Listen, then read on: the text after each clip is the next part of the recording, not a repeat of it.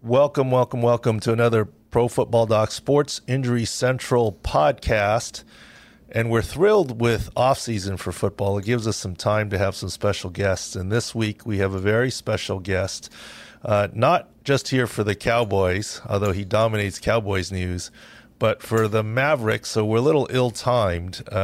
Mike Fisher, the man about town in Dallas, who is plugged into all of Dallas sports. What happened to the Mavs? They're down 0-3.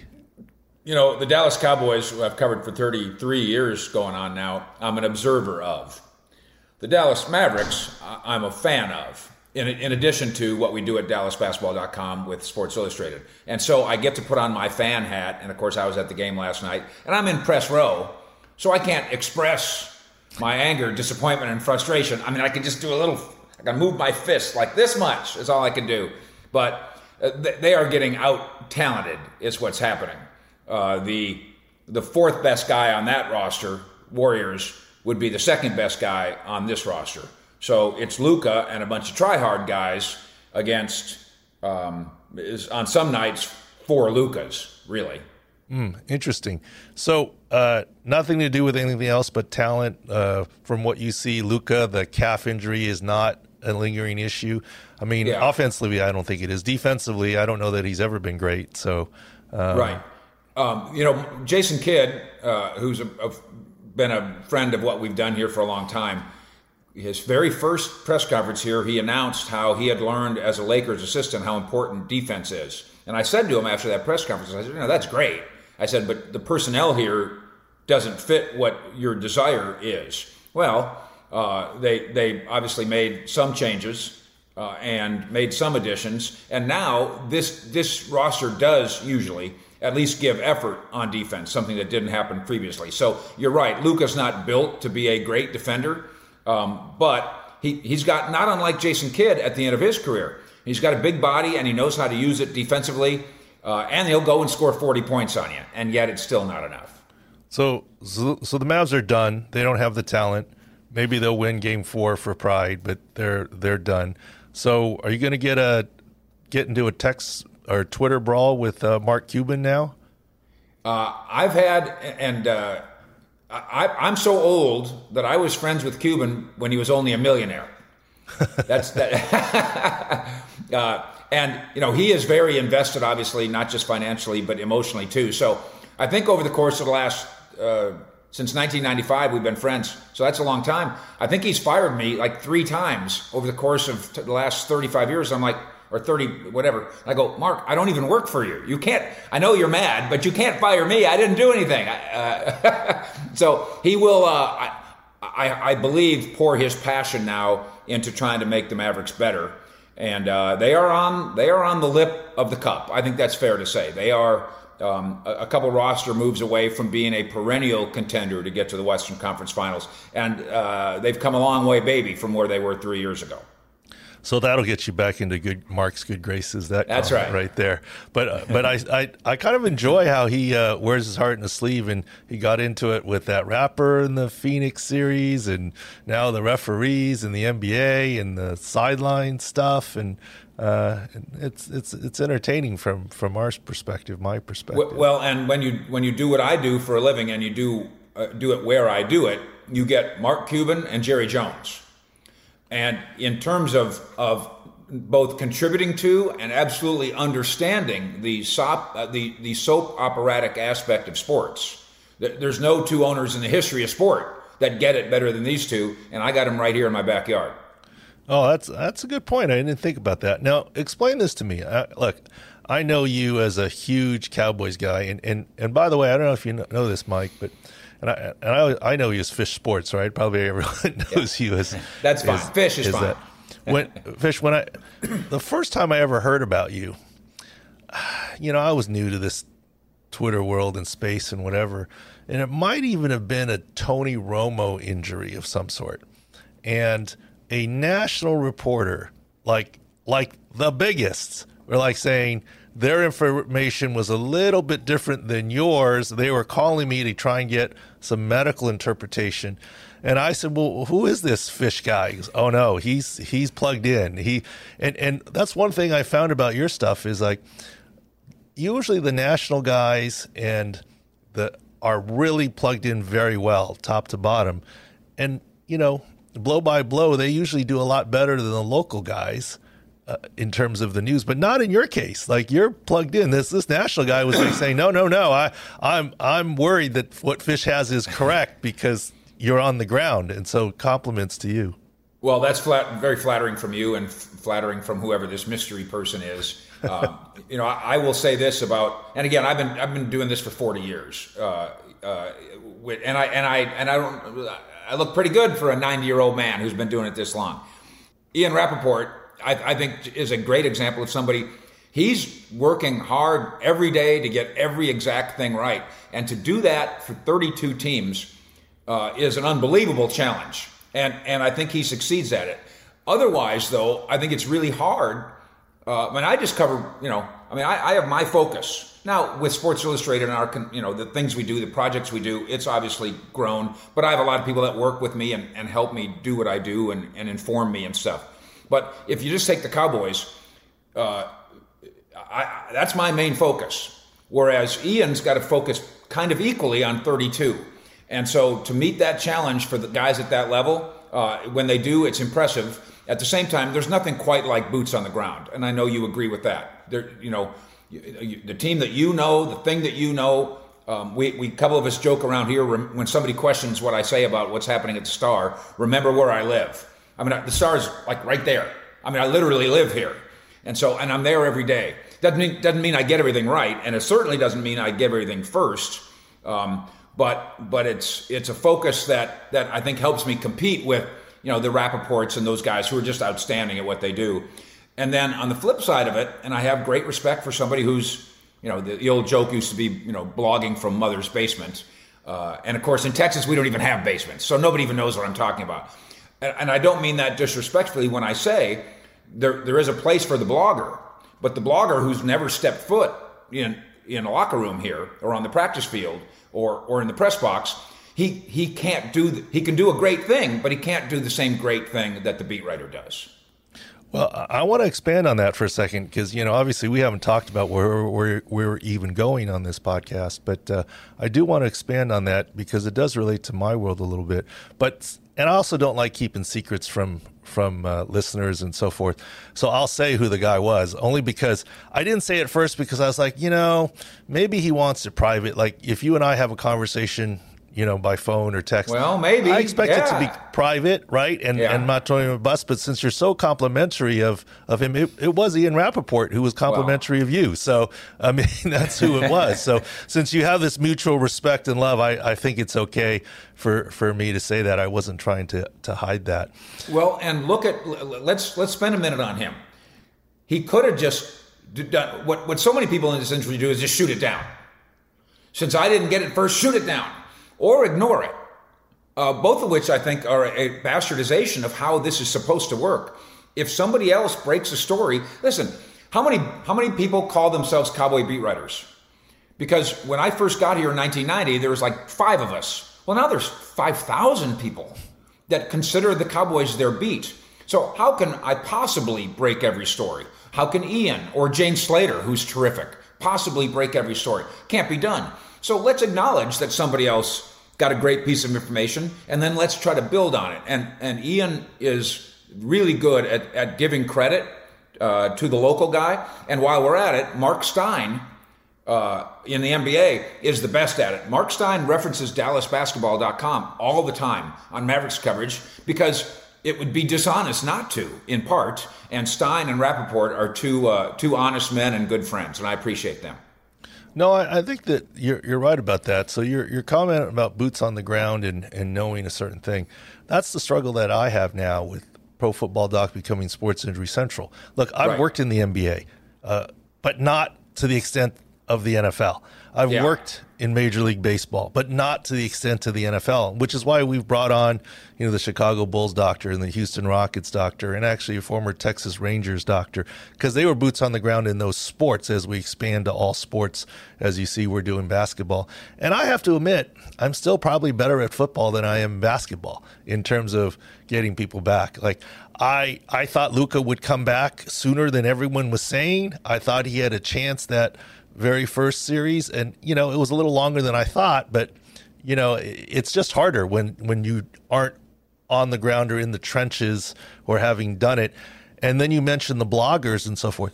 There's a lot of medical personnel, whether it's doctors, primary care, or orthopedists or physical therapists or whatever, right, kind of in this injury analysis speculation space now. And I'm proud of it because I think we sort of made a market. I do too, yeah. I always say if Tesla is the only electric vehicle on the market, it's a concept that doesn't work. Tesla just has to be the best one and keep striving at it. The fact right, that there are others means the concept is good. And I think that's the advantage I have, is that having worked in pro sports, you see through some of the curtains and different things, whereas right, a quote blogger from whatever basement or penthouse, whatever you want to say, doesn't have that advantage. And that's kind of right, what you're talking about. Well, first of all, you understand not only the medical lingo, obviously, but you also understand, as you're saying, the lingo of the curtain. What when they say this, they probably mean that. I think you've done a great job on two levels. One, first you carved out a niche, and then you made it a pie. And now other people have a piece of what was your pie, but I think you were the creator, as far as I know. Then the other thing, and I know sometimes people will take a shot at you on this, I think you would do a great job of framing what you're saying. You are not sitting there on the sideline of the Jets-Packers game when you're commenting on an ankle injury. You are doing your best from your perspective, using your wealth of knowledge, while never claiming anything more than exactly what you say. And again, I think there's something very ethical about doing it the way you do it, and it's and the rest of your pie should be striving for the same. Well, I appreciate that. We kept stats that when we make a firm call that we're in the 90s, 95% correct, but that means we're wrong all the time. And I was flattered. We actually had the Old Takes Exposed guy on the podcast last week. Yeah. And I was actually flattered the first time I got, quote, freezing cold taked, like on something. I'm like, hey, that sounds like a big time thing if I'm getting quoted that way. But the other thing we try and do here is we don't try and be sensationalistic. We try and tell it as it is, never too high, never too low. And we don't honestly try and break a lot of stories. Like, for example, I guess he's moving on to Cowboys because of Dallas, the Mavs, they are where they are. But like one story that we, kind of underplayed, and I don't know how much it's played in Dallas. I get that Blake Jarwin is no longer officially a Cowboy. Right. But he's not playing football again. Yeah. I saw Michael Gelkin report that he had a hip resurfacing procedure, which is like inserting metal, and because of the AV in his hip, that's almost Bo Jackson-esque in terms of the hip replacement. Right. He's not playing football again. And but we're not trying to scream that from the mountaintop and try and hurt his chances going forward if he is still trying to do something. Well, that's an interesting perspective, because that's where you aren't. That's where you're a journalist, but not. You're a journalist, but you're a doctor. Listen, as long as when you get 90% of your things right, as long as I don't come to you and you tell me I need brain surgery when I don't. I don't care if you get a toe wrong once in a while. I can tolerate a wrong toe diagnosis on the internet. That's fine.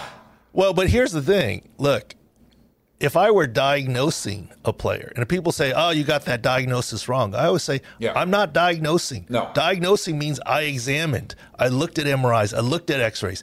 And that rate should be 99.9, if not 100, right? I mean, no question. This is opinion. I'm giving an opinion of an athlete from afar, not an examination. And that's kind of what we try and do a little bit here. Yeah. So by the way, the highest educated opinion available. It's not unlike, I look at it this way, when now we have referees that are in the broadcast booth, we bring in the ref. That's the best opinion you can get. And even he's not getting them right. Of course, on these calls, nobody's getting them right. It's a flip of the coin and a guess. But I think your audience fully understands exactly what you're going to do. Now, Twitter is there's going to be 3 trolls. You're going to have 3 trolls and haters, no matter how many followers you have. and I'm learning as I mature. I'm learning just quit arguing with people. Just give the information and tell them where they can find more. And if you don't like it, or you don't like my hair, or you want to make fun of my chin, or whatever you want to, I don't care. Who cares? Yeah, I agree. By the way, how could you not like my hair? What are we talking about here? Yeah, I will tell you this, that I actually sometimes, I don't see all the comments, but sometimes when I get the feeling that they're not a troll and they're willing to have a discussion, Sure. I actually go back with the discussion, and I think 9 times out of 10 we end up seeing eye to eye, either agreeing to differ or what have you. And so sometimes I like it, but some guys it's not worth arguing with. Now let's go back to one thing, Mike. You said you're a fan of the Mavericks. Yeah. But you weren't covering the Cowboys. So who are you a fan of? Give me the distinction there. Well, I grew up in Minnesota, and so I'm the oldest of 6 kids, and I'm the only one that doesn't have a Viking head guy tattooed on their ankle, because that seemed like it hurts, and so I don't go for that. So it's a Viking family. But then in my NFL travels, the first team I covered was the Broncos. I did John Elway's rookie year, which was my rookie year, and they went to 2 Super Bowls. I went to the 49ers in 88, 89. They went to 2 Super Bowls, and then I came to Dallas in 1990, and a couple of years later, obviously, they'd gone to 3 Super Bowls, at which point, Doc, I kind of thought it was me. I kind of thought maybe I was a 6'1" rabbit's foot that somebody ought to just bring to Cleveland or someplace so they can go ahead and win a Super Bowl. But I still obviously have my Viking fandom, and because you get to know the Cowboys so well, there's individuals that I wish well for. Is that a sentence? There's individuals for whom I wish well, or some sentence like that. But you have to resist the temptation to have a team now, and that's why I do allow myself to wear an unusual hat with the NBA. That's my one little thing that I allow myself to do. I have fun hating the Lakers, and I have fun liking the Mavericks, and I think I owe myself that. I've earned it. Well, I think that's fine and fun. People think that, for example, that even when I was working with the Chargers, that I was this biggest Chargers fan. Yeah. And I was, but I wasn't in this sense. I'm still a Chargers fan because of the people that still work in that building. Right. I'm a fan of people. Like, when you name it, when Rodney Harrison played with the Patriots, as long as the Patriots weren't playing us, I became a Patriots fan. When you name the person, when Phillip Rivers went to Indianapolis, I was a Colts fan that year. You root for people. And even when I was working with the team, and even now, I don't know that I was a fan of the Bolt per se. It was the organization and the people in it, and fan of people and players. So when I watch a game, besides just doing injuries, my rooting interest is, I know that coach, I like him, I wish him well, or that player or something, whichever team has. Like, I rooted for the Rams hard in the Super Bowl because of Eric Weddle. I mean, that was an easy one for me. Okay, and Doc, even in my job, or if you're covering the White House or whatever, way more important and serious than what I do, true objectivity is impossible. You can't cover the Cowboys and be in the locker room every year and at least not be empathetic when Dak Prescott's ankle bone comes shoving out of his skin. And so it's the same thing if you cover the White House and you're probably a voter and you either voted for him or didn't, therefore you have an innate bias and you do your best to keep a lid on it. But true objectivity is a lie. We all have our leanings. We all have people we like. We all have people we don't like. That's why, like, the Hall of Fame voting is so hysterical to me. Well, we don't let personal feelings come in. What are you talking about? You absolutely let personal feelings come into it. That athlete that was cooperative with you, that was nice to you, that gave you the time of day, you are more likely to vote for him than some guy that dropped his pants on you one day in the locker room and urinated on you. And I won't mention who that was that used to do that to people. It's amazing that guy's in the Hall of Fame because no media person he ever dealt with enjoyed the experience. So, and I don't want to even talk more about him, but you can't be unbiased, not really, but you try, but there's a limit. I have a guess on that, but I'll let it go. Yeah, let it go. Anything. So let's talk a little bit Cowboys here in terms of storylines from last year going into this year, and I'll let you pick which way to go. Dak Prescott. The early coming off the ankle, which we said would be fine, the early season shoulder, then the calf. Was he 100% or not, and how did it affect his abilities? Zeke Elliott, who then said, it was an MCL, then he said he had a PCL. Now is it Tony Pollard? Is it Zeke? Is Zeke still the guy? Your left tackle, who's had his medical issues on and off. Your new draft pick with the Blount's disease and bow-legged. We go any direction you want. What do you got for us, or breaking news, or you take it? Let's go in the order you just did it, because it's a quarterback league, so you start with Dak Prescott. This is and Blake Jarwin, not Blake Jarwin, the wide receiver coming off of ACL, Michael Gallup. Yeah, coming off. Is he going to be ready or not? Yeah. All right, let's bang through these. So first of all, Dak Prescott, and I said this when they were doing the contract negotiations. I will pay, if it's $40 million, I will pay him 30 to be a player and 10 to be a mensch. He is just an outstanding person to be the representative of the Dallas Cowboys, to be the CEOP player of the Dallas Cowboys. He's perfect for it, and that should count. You don't like that he didn't make this pass, or you don't like that he didn't make that decision. That's all matters, but this thing matters too. So the money is going to be fine. I think you're right about the shoulder wasn't a thing. I believe this. In fact, I should have run this by you before I did run it by him, and he didn't disagree. You get your ankle shoved out of your skin, right? And your rehab goes, the surgery's fine eventually. The rehab's, everything's great. But don't you change your gait, Doc, just this much. Just the way your body moves changes this much. Okay, now you go for the first 7 games of the year and you look like an MVP. You're good. Then you blow out your calf. And it's not torn or anything. It's just whatever he did to it in the Patriots game. Well, now you rehab from that. Now your gait, now it's changed this much and this much. And the next thing you know, your body science is off this much, and then the ball goes that way. And I brought that up with him because he talked to me about this company he works with that works on his balance and all that. And he didn't dismiss my extremely scientific and medical theory that his gait changed twice, and next thing you know, his passing was a little less accurate. Yeah, and I'd even go a half step, pardon the pun, further, in that early preseason latissimus dorsi strain may have been because of the altered mechanics of how he was throwing the football. And yes, it wasn't a huge deal, but it was a lot bigger than a nothing, right? Because he missed a good part of the preseason as a result of that. And that's knee bone connected to the ankle bone, connected to the shoulder bone. Sometimes connected. Every time I have to talk about Dak Prescott, I appreciate what you say about him. I have never actually met him.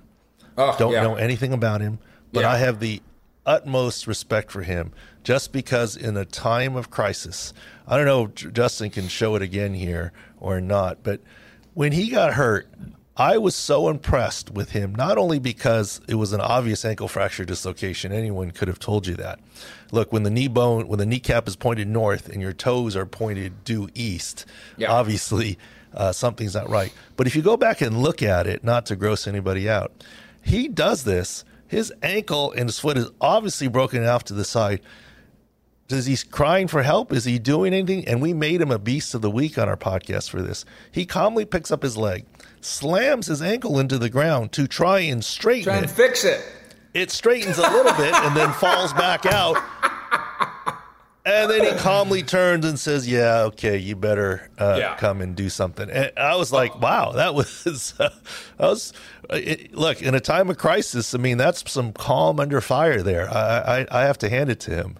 All right, there's a couple things, and I'm not saying this doesn't exist in other cities. It does. But in Dallas, because of the legacy, well, there was Eddie LeBaron, and there was Don Meredith, and Tony Romo's in there, and Danny White's in there. But Roger and Aikman sets the standard for what you must be. And not yet with Super Bowls, But in terms of the way he conducts himself, Dak Prescott meets the standard. In this town, in this city, when some charity wants to raise money, they call Roger and Troy. Boom, boom. Now they call Roger, Troy, and Dak. Now again, does this win you football games? First of all, I think it does. I think that the other guys in the locker room rally around you if you're that kind of person and that kind of leader, and you're trying to jam your ankle back in place when it went that away. So that's one issue.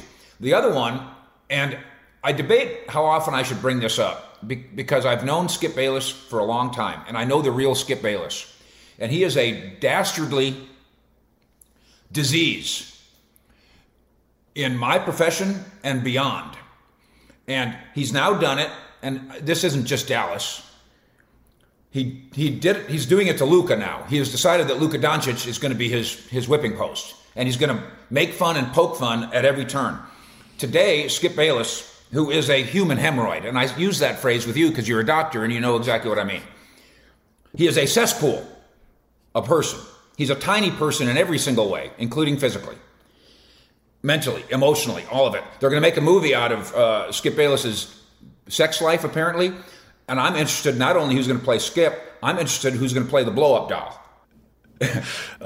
Keep pulling your punches, Mike. Okay, so he says about Luka. Frankly, says after Game 3, I've got a lot to learn. This is a growing process. This is a learning process. I've got a lot to learn. Skip Bayless goes on TV the next morning and blasts him, saying, "What do you mean you got a lot to learn? Other players have been So now you're getting mad at Luka Doncic because he admits he's got something to learn."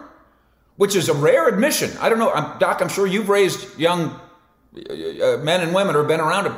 23-year-olds, most of them don't think they have anything to learn. This one is one of the 5 best players in the world saying, I got a lot to learn.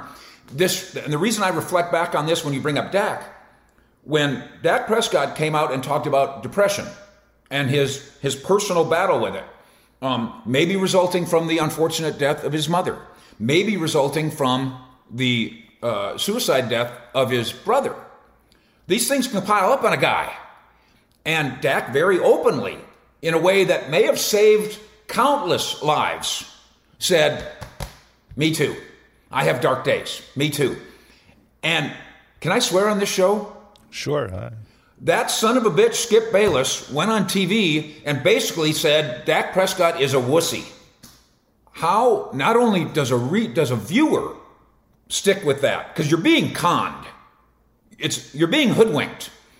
How does an advertiser hand Skip Bayless a penny after watching him do what he does? And we talk about boots on the ground. I don't know that Skip Bayless has been at a sporting event in 25 years. He sits in his ivory tower and collects his money and takes pot shots at people who are out there actually accomplishing things. It is tragic for the business of sports journalism. Because, and I'm an old man now, so I can say this, every 23-year-old out there, and I've got a bunch of them who work with me, the first thing they think how to be a success in this business is, well, don't you just be outrageous? And I tell guys, I said, when I was coming up, when we were coming up in newspaper, but you know what I'm talking about, you didn't get to write a column for 5 years. You had to write 5 years of high school volleyball and obituaries and car wrecks before you ever got to have an opinion. And Skip Bayless has ruined that. And by the way, if he gets an opportunity to ruin lives, if it helps him make $1, he'll do that as well. A bad at his job and a terrible person. And for people who are going to respond to this, because I know they will, they inevitably do, 3 of them do. Fish, you're just jealous. Never. I wouldn't trade nothing to be Skip Bayless because I have a conscience and I need to be able to sleep at night. All right, back to our regularly scheduled program. I hear you there, and it's a hot take world. And one of the things that we try and do, and I'm here with the crew here and the podcast and so forth, so some of them are listening in. They know that privately, sometimes I express some opinions about athletes where I don't like them, or I don't necessarily respect them, or don't think that they're very tough personally. But I would never share that professionally or say, hey, look at this, see there, this, that, because you don't know. You're not there. And you know, I have ultimate respect for anyone who's a professional athlete at the highest levels. There's a reason that they got there. And so I'm with you that I don't go down the road of, I think that guy is soft. Yeah, we might joke about it in the room here, but I would never go publicly with that. You can joke about it as a fan, but you can't actually have ever stood on a sideline of a Texas high school football game and question the manhood of the guys that are out there playing. It's a it's a train wreck. It's 60 train wrecks. I tell fans all the time, I wish I could get you on the sideline of a Cowboy game, which wouldn't that be a dream? And I'm only going to get you there for 10 seconds. You're going to stand there on the 20-yard line during a kickoff. And you're going to stand there and you're going to look and you're going to listen. And you won't believe your eyes or ears what those guys are doing to each other and how fast they're doing it and how loudly they're doing it. And so, you bring up Tyron Smith. Tyron Smith is a brilliant at his job and battles through things, neck and shoulder and all that. And you're right. The evidence says he's wearing down. But I'll take Tyron Smith on my team as a person and player any day. Your point about Blake Jarwin, it really is unfortunate. And I promise the audience you are right on the money. It's really too bad because he made himself into a player and then now is going to have to do something else. And that's unfortunate. Ezekiel Elliott, we reported in October that it was a ligament in the back of his knee. Does that fit what eventually was the PCL, diagnosis? Yes. Mm-hmm. Okay. And this medical staff here, and you know them, medical staff, training staff, they're as good as there is. So they managed it as best they could. And he had, for him, obviously a mediocre season to the point where he just obviously wasn't moving like he had been moving in spring and summer. Doc, he was a scat back in the summer. And I talked to him about it. He lost 10 pounds and he was working on footwork and elusiveness, and it was there. And then the knee. There's no reason to think he's 26. There's no reason to think that he's falling off a cliff anytime soon.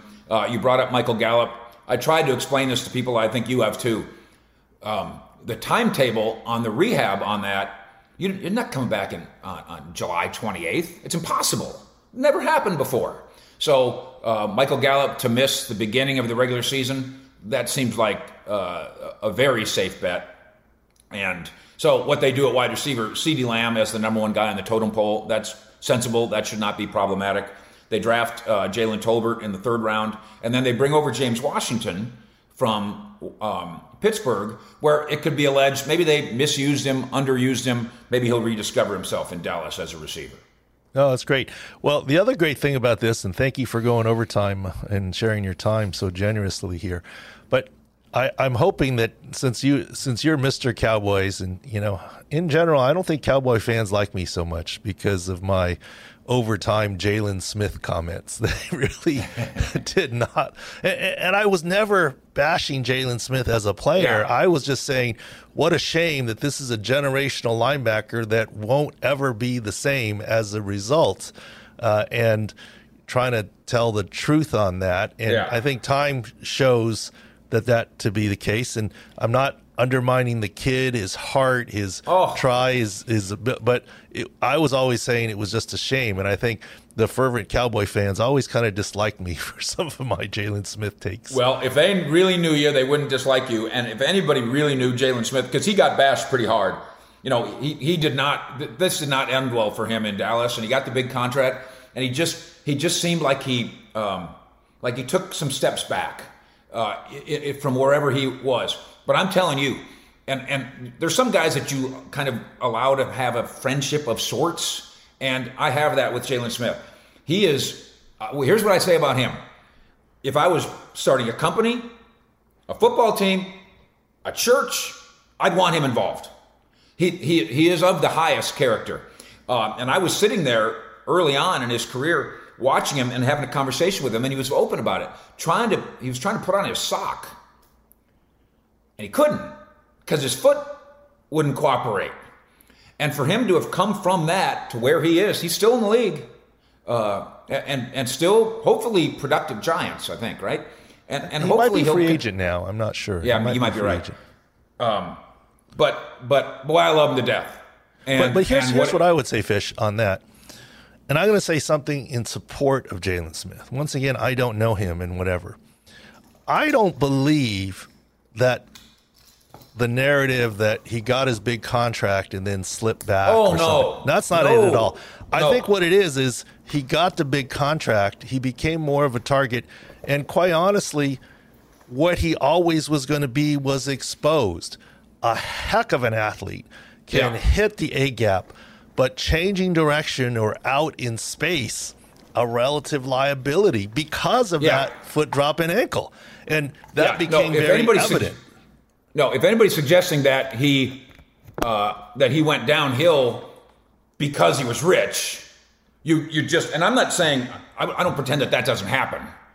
That might happen to you and me. I've seen it happen. I'm not saying Jalen Smith, but I've seen it happen. I wouldn't blame. It might happen to you and me if somebody ever make us rich. Maybe I would said no more overtime on this. I'm rich. He's just, his character is too high for that. Maybe you could tell that if a guy gets a little chubby.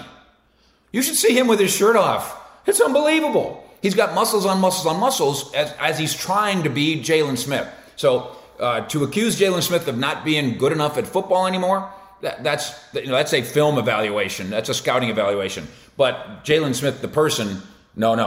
He can be the deacon of my church for real. Well, Mike Fisher, thank you very much. Fish Sports. Appreciate you and all your stuff, and I hope it's not the last time we talk, especially as we lead up to the season. Any closing words, and we'll take a quick break afterwards? CowboysSI.com is where you find our Cowboys stuff. DallasBasketball.com is where you find our Mavericks stuff. And then I'm not as smooth as you, but in addition to our radio work, we're now on YouTube, The Fish Report, and we have 50,000 Cowboys fans. So if you want to make it 50,001, Fish Report on YouTube. And again, Doc, I and everybody that knows your work appreciates what you've created. I'm proud to call you a friend. Thank you very much. All right, welcome back to the second part of the Pro Football Doc Sports Injury Central podcast. Welcoming in, of course, always producer Justin, Jacob, Taylor's here. Guys, good luck following that segment. He was spitting fire there. You guys, what do you guys got? I mean, we didn't even push him, and he was firing away, blazing, guns blazing in that must listen segment. So what do you guys got? Bring it. Yeah, nothing like, I was trying to cut us off. I didn't want to go right now. Nothing like 30 years of sports writing experience and hot takes about media personalities and owners and, everything under the sun. I was trying to, thinking 15 minutes and keep it down. And I'm not a very good interviewer, but I think we could have talked for a lot longer. I mean, we could have gone down a lot of different roads, sure. And there certainly was no dead air time. I mean, it was like he's obviously the consummate professional. I felt like I was along for the ride too on a lot of that. So big shoes to fill, you guys. Where do you want to go now for our few minutes? Of course, we'll have a Beast of the Week. I think you guys picked a good one this week.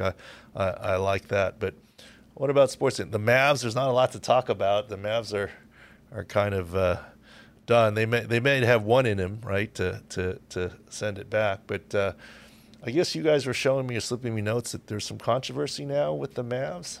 Yeah, I was going to say let's stick with some basketball controversy to stay on the Mike Fish subject. There's a play. We're recording this Monday morning, and Spoelstra just talked to reporters and said there's a play where Peyton Pritchard appeared to grab Jimmy Butler's knee. Obviously, he missed the second half with the right knee irritation that popped up in the Atlanta series as well. Yeah, you guys showed it to me there, and obviously there's recent controversy about Jordan Poole. Thank you. Oh, yeah.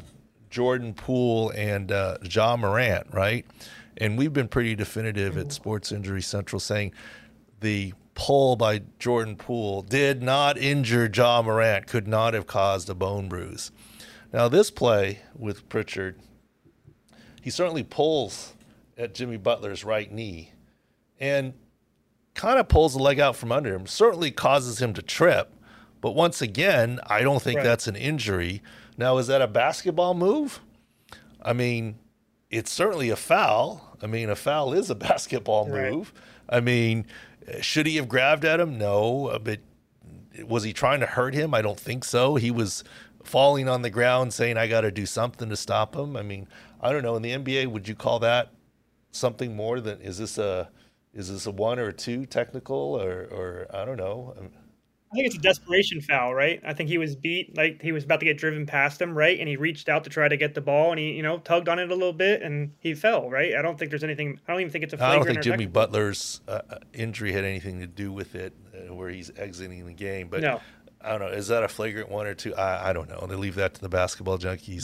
Doc, I got a question for you specifically about stuff like this. When they're going back and looking at film, obviously of the game, maybe they caught this, or obviously they wanted to find out maybe when Jimmy Butler's knee got hurt, they caught this.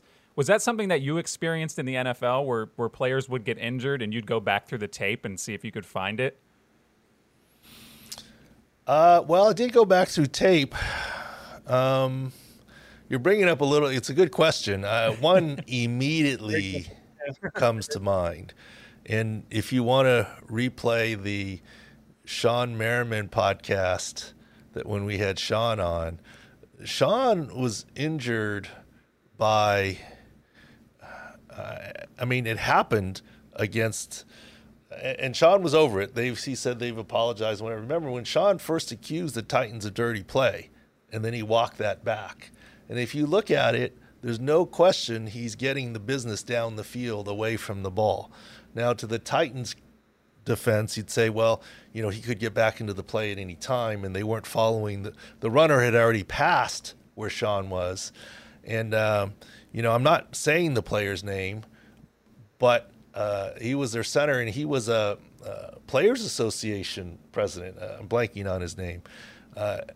He's the one who inadvertently or giving the business ended up hurting Sean Merriman. So, does the team go back and submit that to the league and other things? That's above my pay grade.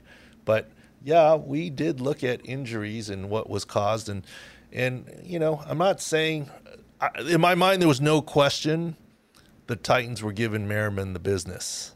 No question. But I think it's quite a leap to suggest that they were purposefully trying to injure him, certainly injure him significantly or long term. That's quite a leap. Send a message to him for that game, I think, for sure, if you go back and look at that play, right? So it's hard to say there. Yeah, it's interesting you mentioned that. I mean, it's come up a lot this NBA playoffs, the talk of the code and unwritten rules and stuff. I mean, Taylor gave me a book of 100 unwritten baseball rules. So there's obviously a lot in the history of sports of just guys playing the right way and not trying to injure people. Yeah, and like I said, there's playing hard and then, the pulse of the knee aren't going to injure anybody in those situations, in my opinion. And that Titans play, and I'm still blanking on the center's name, but you would all know it. I mean, Kevin Mawawi or Mawai. Yes, how do you say his last name? You. Kevin. Yes. Kevin Mawawi, and I think by all respects, everyone respects him. He's a good guy.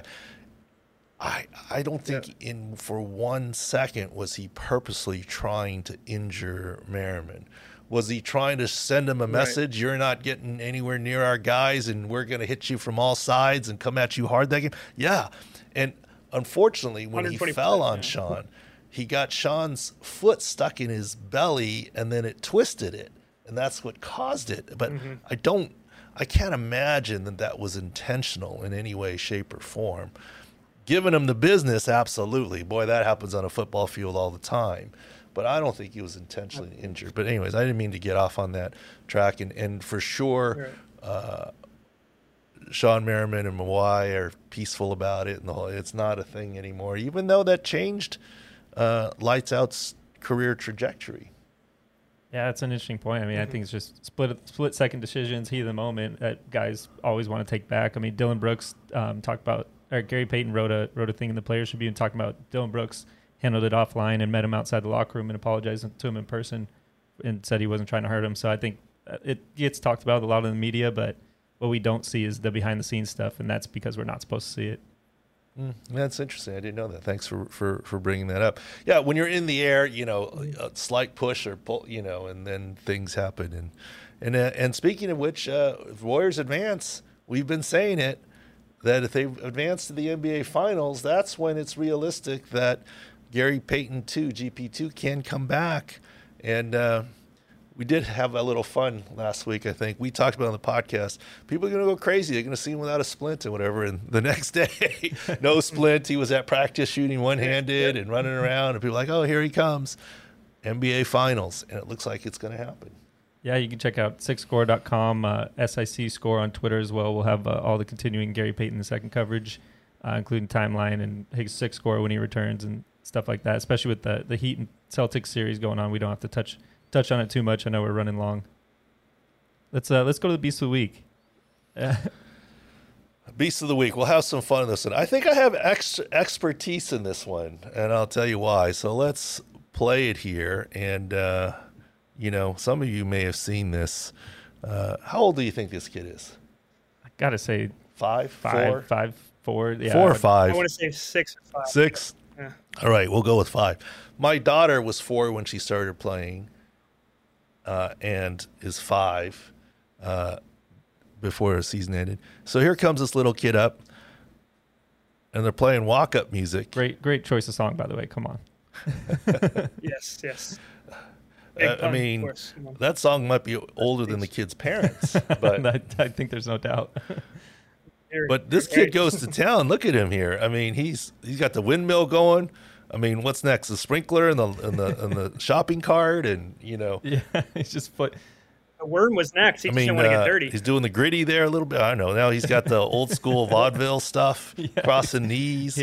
I'm impressed by his knowledge of dance moves. He hit a bunch of eras just right in a row. But all old school. Yeah. I mean, he wasn't doing the gritty. Yeah. He wasn't doing anything new. He's not dabbing. I mean, yeah. But here's the thing I got to give the kid.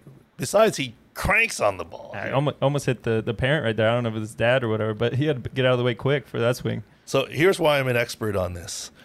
I coached my daughters. This is like T-ball, right? Well, right. The second half of the Shetland minor season, they actually did a pitching machine. So the first half, it was all off the tee. The second half, it was you could do some pitches off the pitching machine, and if you didn't hit it, you hit off the tee. We had the first ever in our league all-girls team, 100% girls. They were called the Pink Diamond Unicorns, and I was voluntold to be the head coach by my wife.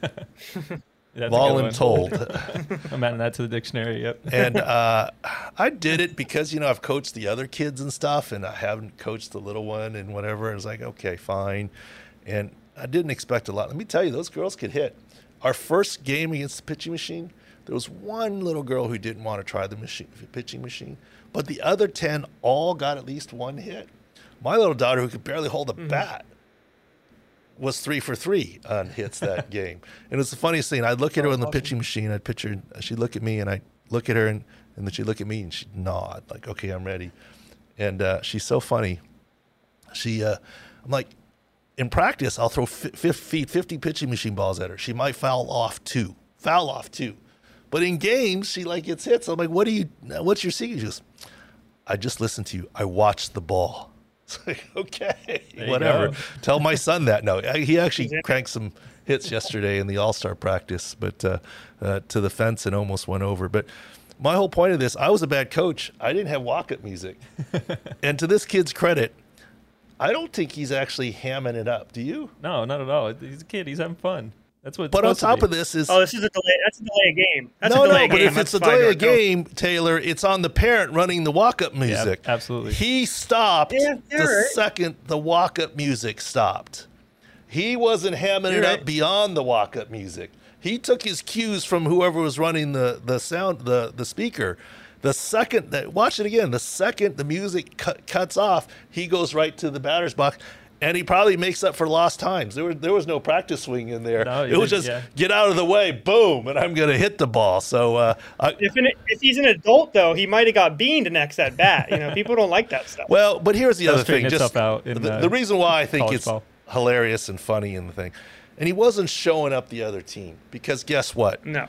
he was getting a hit, whether he dribbled the ball, popped out, whatever. No one gets out in that league at this level. Everyone gets at least a single. The last batter in the inning gets an automatic home run, no matter how far or how little where it goes. And, which is why our girls, we had good attendance. And so we kind of went undefeated because every inning, every girl scored a run. And so I tried to say it was expert coaching, but no, it was called expert attendance from the moms bringing the kids to the thing. But there's no showing up there because everyone's going to get a hit. So it's all in good fun. I thought this kid was a beast for owning it. And I just want to know how he learned those dance moves. Do you think it was from mom or dad? Because that's not from YouTube now, because that's old stuff. That's not. Right. That's not. Yes. I don't even know all the TikTok dances and people that. What are some of the new dances they have? I don't even. I'll tell you that song right now. That song's from the '92 to '94. Trust me. That's old. That's an old song. I know. That's what I'm saying. Yeah. That's mom and dad's choice from probably when they were in high school. Right. That's right. They say this. Okay. What? Justin, Taylor, Jake. What's your music? What's your genre? Typically, they say. It's usually high school. Some could be junior high, some could be college, but typically high school is sort of your genre that you forever latch onto, even if you do new songs. And so, right? I mean, yeah, that's accurate. Does that fit with you guys? Yeah. I mean, I don't pick up new music. Yeah, I feel like, I'm getting to that point right now where it's like I'm hearing the new stuff and I'm like, man, what is this? What is this? Makes you feel older by the year. Huh? I'm hitting that point now. No, what I want to know from this kid, if I were interviewing the kid, is were those mom's or dad's dance moves? Because they aren't his off of YouTube and TikTok, right? My money's on dad. Yeah. Dad looked embarrassed. The dad was all wanted to stop the dance. The dad looked embarrassed. Those are definitely his moves. Right. I respect him for all that. Obviously, to not see one Fortnite dance in any of that's pretty impressive for a kid his age to not get any Fortnite dances. That's why he's Beast of the Week material right there. I know. He went old school. That song's older than his parents. See, I don't want to break any certainly news. Like 5 times older than him. But I think he may be being scouted by the Savannah Bananas. I don't know if anybody knows what that team is, but they're pretty. They're viral for just dancing like that out in the middle. They're the Harlem Globetrotters of baseball, trying to be. Oh, so it's traveling baseball show. Basically, who knows? He might have a future there. I like that. That's a good call, Justin. We'll follow that scouting track right there. Yeah, that's a lead we're going to have to keep an eye on. All right, so we had a fun Beast of the Week, but that kid's a beast for not just going out there and having fun, and I don't think he's showboating. That's my position. He's doing what mom and dad had him do, and he quit the second the music stopped, so that's not showboating. I mean, as long as the music's going, right, then he's good. All right, guys, we had fun there, and thanks for Mike Fisher. I just call him Fish. I guess everyone calls him Fish. And we'll do more with him. And next time, guys, you got to bring more. You got to come like Fish, man. You got to come hard. we'll cook up some takes over the week. Don't worry. Yeah, I'm going to find somebody. I'm going to be ready to attack somebody next week. Some Skip Bayless hot takes, whatever. Yeah. All good. I'm not coming after Skip Bayless. You're a listener. You're a listener, Doc. You're just listening. That's it. The views expressed by our guests remain those of the guest and not of the management or whatever you want to say. All good, guys. All right, thanks for joining us. Sports Injury Central podcast, more good content, NBA stuff. NHL. I'm surprised, Taylor, you let us go without the NHL. I know you were calling me about that goaltender with the MCL saying, I got to hit this in game, and that paid off for you, right? And It absolutely did. Yes, they scored 3 goals in less than a couple minutes. So I mean, it definitely did. And then he's throwing water bottles at the guy after the game too. So he's been active. And what is your comment? What did you say, Doc? No, I was just laughing at because hockey, right? Their injury reports lower body. I was like, yeah, he threw a water bottle at the other player that hurt him. He goes, well, his arm's okay. I mean, it's a lower body injury. I mean, I'm not surprised. I mean, it is what it is. But yeah, that's a big deal. Goalie injuries, right there. And that's MCL, very hard going side to side, and he's not coming back. So the Blues, not unless they've got this second string goalie. They were already not going to win the series, though, Doc. So he was the game changer, and maybe them winning the series. He's gone now. So my question to you, Taylor, is you don't have to tell us the number. How many units did you put on against the Blues in game? So I'll tell you right now, if it's anything injury related, I increase it for sure. But I think it was 5. 5 I did units. a lot. Oh, he was a believer. Yeah, it was like a whale. Oh, well. Yeah, because I knew that goalie. I knew the significance of his injury. You know, like there's some of the injuries we get are like, oh, Gary Payton goes down, then it's like, oh, John Morant might go off. You know, there's things that tie together. That one was just like, he's the guy, he's the dude in there. You know. So you went 5 units. That's big. So yeah. So Jacob, what are we getting for lunch next time we see Taylor? Exactly. Come on. You went 5 units. How much are you going to split off to us here? Ask Jacob. Anytime I see something, I call him and I bring him in on it, and then he knows he's getting a lunch afterwards with the winnings. So what do I get? I just didn't loop you in on that deal. I know I didn't loop you in on that deal. What do I get? What does Dr. Lowe get? He's the one who first saw it, called it to my attention. That's true. Yeah, he was quick on it. Lowe's the one I wasn't watching the game. He's the one who said, "Oh, this guy's got an MCL," and came to me with it. What does he get? No, we got to keep you guys completely separate from that wing, Doc. Don't worry. All right, guys. I got to come with gift cards or something when I come to San Diego, I guess, huh? I got to reward everybody. Yeah. All right, thanks, guys. We'll see you next week. And we're going to skip Monday, Memorial Day, but we'll do Tuesday. We already got a special podcast, special guest in studio lined up for next week, which will be fun. Thanks a lot. Without the ones like you, who work tirelessly to keep things running, everything would suddenly stop. Hospitals, factories, schools, and power plants, they all depend on you. No matter the weather, emergency, or time of day, you're the ones who get it done. At Grainger, we're here for you with professional-grade industrial supplies. Count on real-time product availability and fast delivery. Call, click Grainger.com, or just stop by. Grainger, for the ones who get it done.